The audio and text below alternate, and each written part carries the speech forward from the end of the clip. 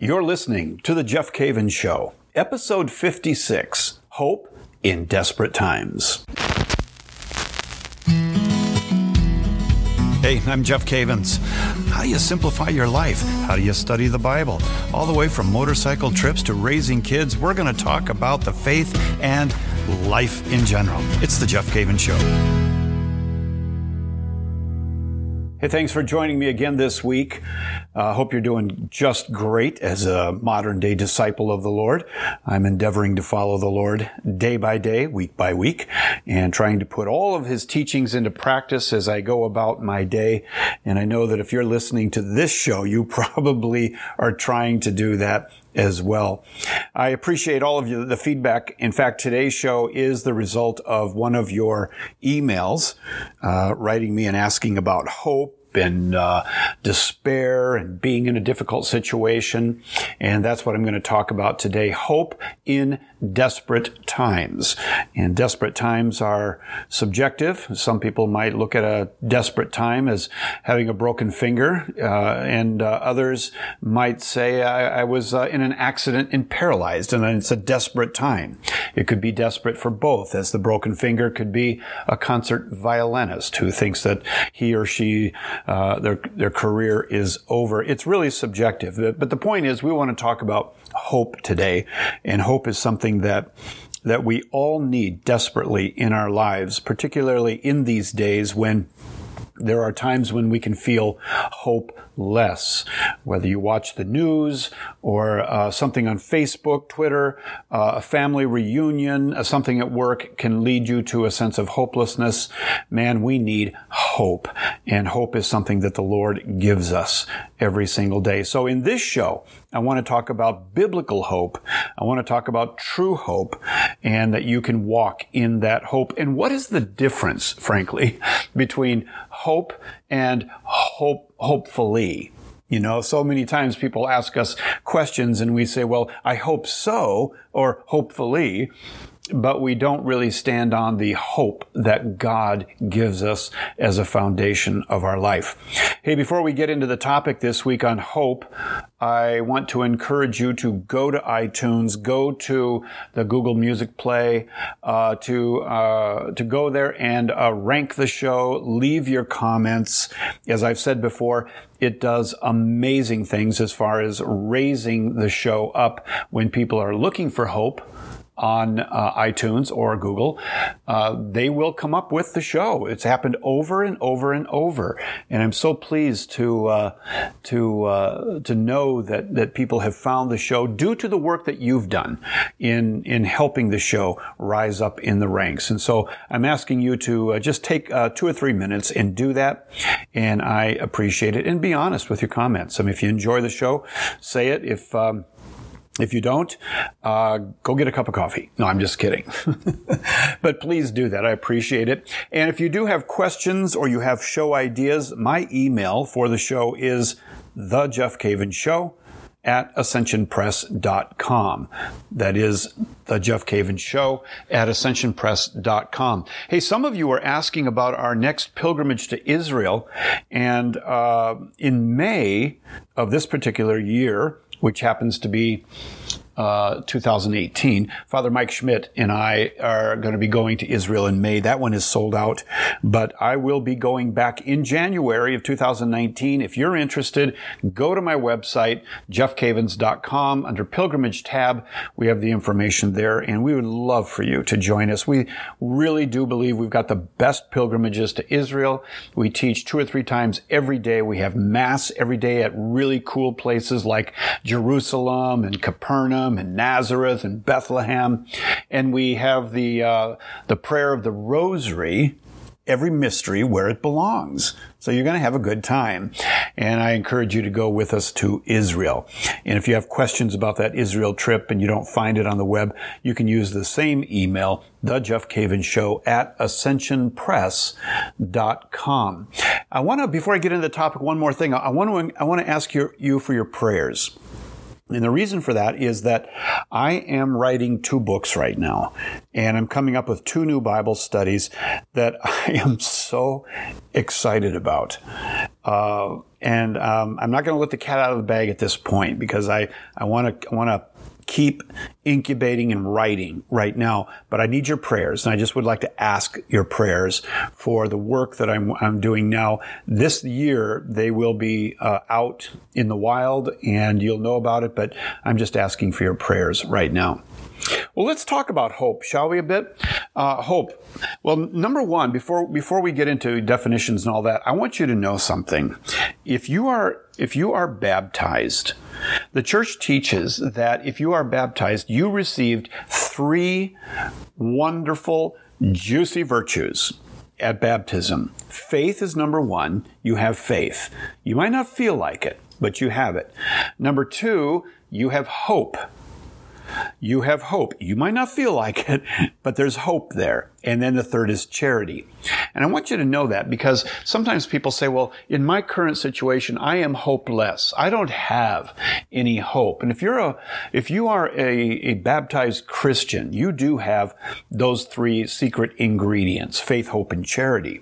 You might not feel like it, but I want you to know it's there. And what I'm about today is trying to cultivate that in your life, because anchor is really truly hope is truly an anchor for the soul. So with that out of the way, knowing you do have hope, it might be latent, it might be quiet at this point, it's there, okay? It is there. Now, the dictionary defines hope as the expectation and desire for a thing. Plato said that human existence is determined not merely by acceptance of the present and recollection of the past, but also by expectation of the future, either good or bad. So we could say that hopes are subjective projections of the future. You see your future a certain way. You see next week in that meeting you have to go to in a certain way. It's not objective. It's subjective. That's your projection of tomorrow. That's your projection of your troubled teen. That's your projection of your marriage. But what does the Bible have to say about hope? Because so often to us, hope means hope so. If someone says, you think it's going to be a sunny day tomorrow? I hope so. Hope so. That's like a guess. But in the scriptures, hope never has such uncertainty connected to it. Certainty is inherent in the idea of hope. Think of reading Titus chapter 2 and verse 13. By the way, I'll have all this in the show notes. And some of you have said, I want those every week. And I think that's what we're going to be doing. I should have an answer for you by next week, I think, on this issue of us sending out show notes automatically if you want them. And if you do, you can write to The Jeff Cavins Show at ascensionpress.com. Well, back to our topic, Titus 2:13. Think about reading that in the modern sense, and that would read like this. It would read that we have a blessed hope so instead of a blessed hope. We have a blessed hope so. Now, hope means something sure, something certain that just hasn't happened yet. The Hebrew word for hope is tikva. T-I-Q-V-A, tikva. Hope is expectation of good, and it's linked with trust and yearning. A good definition would be an interest or desire whose fulfillment is cherished. I like what it says in Ecclesiastes 9 and verse 4, so long as there is life, there is hope. And I want to encourage you today, no matter what is happening in your life right now, what has happened in your marriage, your finances, your children, your health, at work, as long as there is life, there's hope. And I want to extend that hope to you today. You're listening to this show for a reason. You need hope. The life of the righteous is grounded in a hope that implies a future because its point of reference is God. And that's what makes us different as Christians, is our point of reference when it comes to hope is God. It isn't our own background and experience. And there is a difference in the kind of hope of Plato, and there's a difference in the kind of hope in Scripture. Plato speaks of a hope that is a projection from oneself concerning the future. In other words, I create my future with the limited brain power I have and limited experience and limited resources and wisdom. But the hope that the Bible talks about is a projection of the future from God's perspective, and that is unlimited experience, unlimited power, unlimited wisdom. There's a big difference there. Now, the philosopher Nietzsche held that hope. Get this. Maybe Nietzsche is talking to your situation. Nietzsche held that hope was the worst of evils. Why? Because it prolongs the torment of man. I'm not going to subscribe to that. I hope you don't either. The hope that the Bible speaks of is good expectation about the future because of what God has done and says He will continue to do. What a difference. If you muster hope on your own, it results in a false sense of security. What are some ways that we create our own sense of hope without God? Well, man is a hopeful being.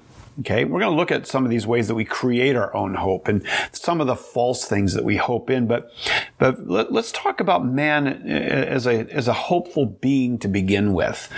Because man is limited in his knowledge of the future, and because man is aware of different scenarios for the future, he's hopeful. For he naturally seeks fulfillment and meaning in life. We are made to hope. God has placed this hope within us.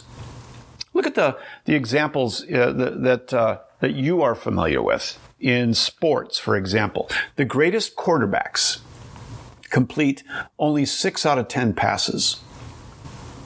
There's 4 of them that they fail, but they've got hope.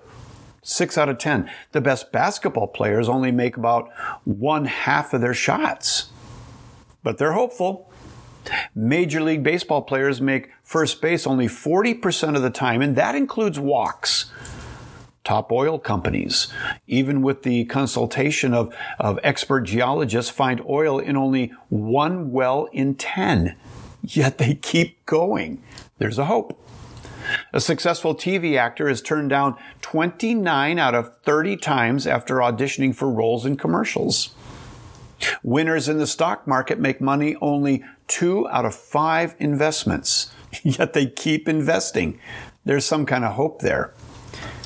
Perhaps one of the most dramatic examples in history of perseverance in the face of repeated defeat is the professional record of Abraham Lincoln. He lost his job in 1832. He was defeated for the legislature in 1832. He failed in business in 1833. He was elected to the legislature in 1834. He suffered the loss of his sweetheart who died in 1835. He suffered a nervous breakdown in 1836. He was defeated for Speaker of the state legislature in 1838. He was defeated for nomination for Congress in 1843. He was elected to Congress in 1846. Yay. He lost his renomination for Congress in 1848. He was rejected for the position of land officer in 1849. He was defeated for Senate in 1854. He was defeated for the nomination for Vice President in 1856. He was defeated again for the Senate in 1858. And Abraham Lincoln, after persevering and walking in hope, was elected President of the United States in 1860. What an amazing story of tenacity, perseverance, hope in the face of overwhelming odds. When we really examine hope, we see that hope is an activating and guiding principle for life. In looking at the various categories of life, faith, intellectual endeavors, bodily desires, moral ideals, social interests, we see that hope is a major factor in all of these areas. None of the disciplines that I just mentioned spur one to action without some measure of hope or certainty. And that is a fact. You could say in a real way that hope is a crossroad in our life. Hope can lead to sin. Hope can lead to obedience. It may err as well as guide correctly. Eve, the wife of Adam, hoped to achieve wisdom when she ate the fruit. What hope does depends on what a man seeks to find fulfillment in, and on what his hope is based. Some hope in riches. 1 Timothy 6:17, some hope in riches. Command those who are rich in this present world not to be arrogant, nor to put their hope in wealth, which is so uncertain, but to put their hope in God, who richly provides us with everything for our enjoyment. Some people put their hope in mankind, men, women. Psalm 118:8, it is better to take refuge in the Lord than to trust in man. Some people put their hope in idols. Jeremiah the prophet in Jeremiah 48:13, he warned, he said, then Moab will be ashamed at Chemosh as the house of Israel was ashamed when they trusted in idols in Bethel. Some put their hopes in things. Have you ever done that? You put your hope in things? Psalm 33:17 says, a horse is a vain hope for deliverance. Despite all its great strength, it cannot save. Don't put hope in things that cannot get the job done. Misplaced hope can be very deceiving and destructive. So where is your hope? I want to talk to you about that. I'm going to take a break right now. When we come back, I'm going to talk about putting your hope in God and the opportunity that God is going to give you to open a door of hope where right now there is despair in your life. You're listening to The Jeff Cavins Show. And if you're looking for a way to learn more about your Catholic faith, I invite you to check out the Ascension Presents YouTube channel. You're going to find tons of free videos featuring Catholic presenters like Matt Fradd, Leah Darrow, Jackie Bobby Angel, and Emily Wilson. Go to youtube.com/Ascension Presents. That's youtube.com/Ascension Presents. And if you like what you see, please share and subscribe. Welcome back, talking about hope. Hatikvah, the hope. It's the national anthem of Israel. Hope is a theological virtue that has been given to you at baptism. It's there. You can cultivate it. You can hope in things. You can hope in yourself. You can hope in men, or you can hope in God. And a hope that is based in God is a projection of the future that is a good future, that is based on His power, His wisdom, His resources, all of it, rather than a subjective sense of hope based on your own experiences and wisdom and resources. I want to say something very important, and this is it. God wants us to have hope when we have let Him down or have sinned greatly. Maybe you have experienced this, where you got caught up in sin and you wanted to put your life back together again, but you found it difficult because of the sin in your life. You didn't think that there was hope and that God wouldn't receive you back. But I want you to know today, and I mean this, my friend, with all of my heart, God wants you to have hope more than you need hope, more than you want hope. God wants you to have hope when you have let even Him down or have sinned greatly. That's why He gave you hope, to help you in times like this. Some may be holding things in and it has robbed your hope. And this is what God said to Israel through the prophet Hosea. Listen to this. This is incredibly powerful, what I'm going to share with you right now. In fact, this is the type of thing you're probably going to send on to your friends. I'm going to put it in the show notes. Go ahead, send it on to your friends. Let's share the hope. I hope you do. This is what God said to Israel through the prophet Hosea. For 40 years, from 755 to 710 BC, during Israel's dark days, He faithfully warned of God's coming judgment of a rebellious and disobedient people. But at the same time, He reminded them of God's love. The moving story of Hosea's marriage to Gomer, a prostitute, who left him to become a prostitute in pagan Baal fertility worship, enabled the prophet to identify with God's broken heart and his anguish over Israel's unfaithfulness. And God wanted things to be right between him and his people. God said of Israel through the prophet, he said, "Therefore, I am now going to allure her. I will lead her into the desert and speak tenderly to her." In Hebrew, the words "speak comfort to her" or "speak tenderly to her" mean speak to her heart. The message God wanted Israel to hear was one of a new deliverance and a new hope. So God spoke through the prophet Hosea to Israel, and he said this, and this is the basic message that he said to Israel. He said, "I am your husband. You have been unfaithful. You are going to be judged, and you're going to go into exile. But I will not forget you. I will come after you. I will seek you, and I will give you living water." That is the message of Hosea to Israel, who is the 10 tribes to the north, right? That was the message.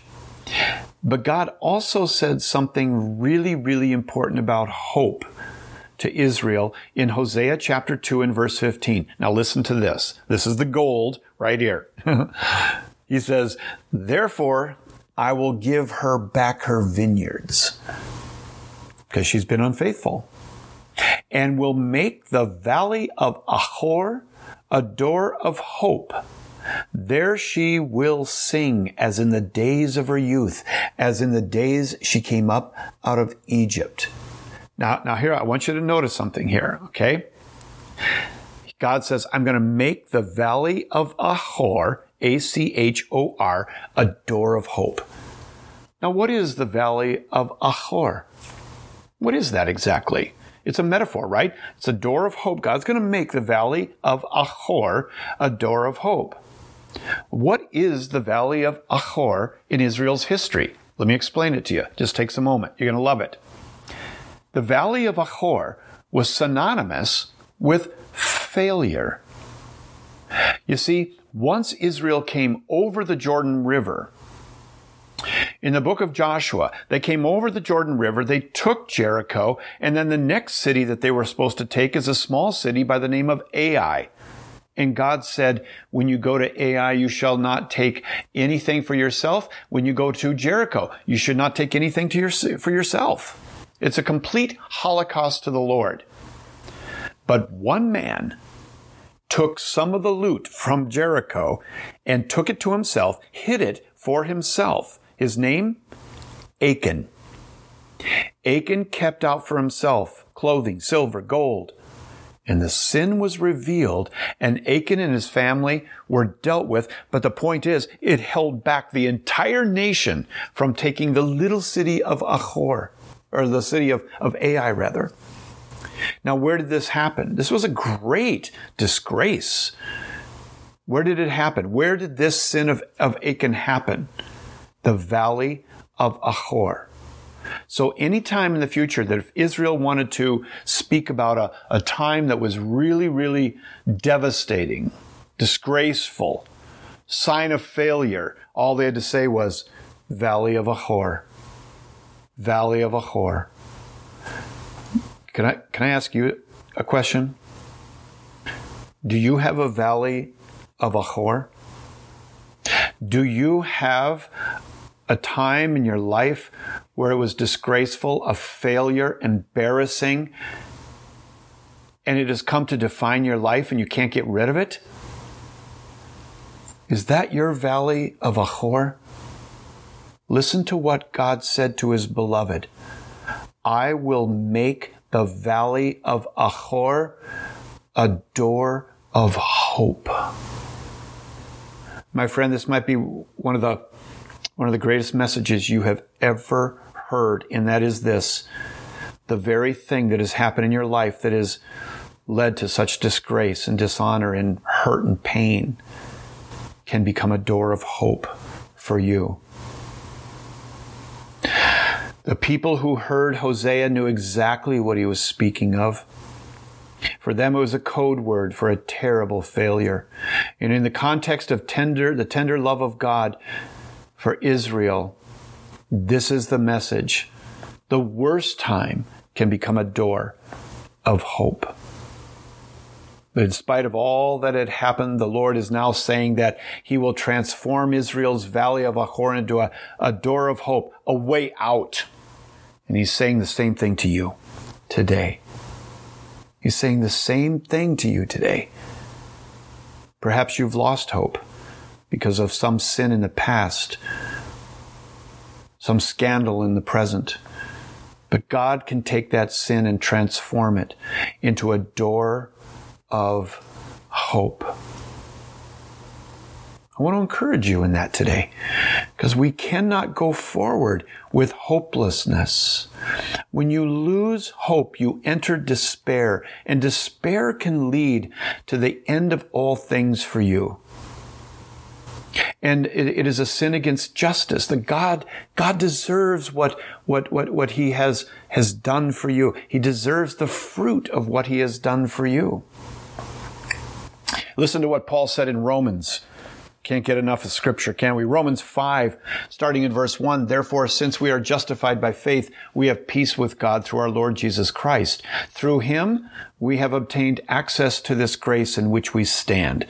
And we rejoice in our hope of sharing the glory of God. Isn't that great? We rejoice in our hope. We rejoice in our hope of sharing the glory of God. More than that, we rejoice in our sufferings, knowing that suffering produces endurance, and endurance produces character, and character produces hope. And hope does not disappoint us, because God's love has been poured out into our hearts through the Holy Spirit, which has been given to us. I love that.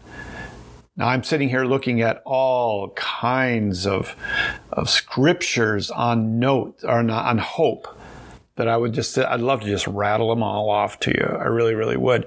But I'm not going to do it right now. But I will do this. I will put them all in the show notes. And I'm talking about 30 to 40 scriptures on hope. They're going to be in the show notes if you want them. And you can meditate on them because it's good. But I want to end with this one particular scripture, which I love. It's Hebrews 6, verses 17 through 19. Listen to this. If you're moved by the word of God, you might want to pull over on the side of the road. Listen to this. Because God wanted to make the unchanging nature of His purpose very clear to the heirs of what was promised, He confirmed it with an oath. God did this so that by two unchangeable things in which it is impossible for God to lie, we who have fled to take hold of the hope offered to us may be greatly encouraged. We have this hope as an anchor for the soul, firm and secure. It enters the inner sanctuary behind the curtain. I love that. What do I love? I love that statement. Hope is an anchor for the soul. Let me talk to you just one-on-one here for a moment. You feel like you are a ship that's out of control? You're in the middle of the sea and you see no land. There's no other ships around. You feel empty, depleted. God is throwing you an anchor to stop this. And that anchor is hope. From this day forward, stop looking at the future from your own perspective and adopt His worldview, His perspective. No longer is it just an objective future projection or a subjective future projection, but it is a future projection based on His faithfulness and His provision and His track record and His love for you. He has a hope for you that is good. It is good. It is a good projection. And that's what Jeremiah, the prophet, once said. He said it so well. He said, that God has a future and a hope for you. Isn't that great? It's Jeremiah 29:11. I'll give it to you now. He says, "For I know the plans I have for you, declares the Lord, plans to prosper you and not to harm you, plans to give you hope and a future." Let me end with this. If your view of God is this master in heaven who is waiting to punish you at every wrong turn in your life, you have missed the boat. He is your Father. And as your Father, He wants you to succeed. He wants you to have a bright tomorrow. He wants you to experience the plans that He has for your future. Agree with Him. Don't agree with the enemy. Don't agree with this world. Don't agree with that past projection of yours that was always coming up. I'm a loser. I'm just a worm. Don't do that. Don't do that. Listen to your Heavenly Father. He loves you. He's given you a hope. And as long as you have breath and life, there is hope. Put your hope in Him. Say it after me right now. Just say, "Lord Jesus." Go ahead and say it. "Lord Jesus, I understand the situation that I'm in. And I know that my own projection of the future will not win in this situation. I put my hope in You. I put my hope in Your finished work on the cross.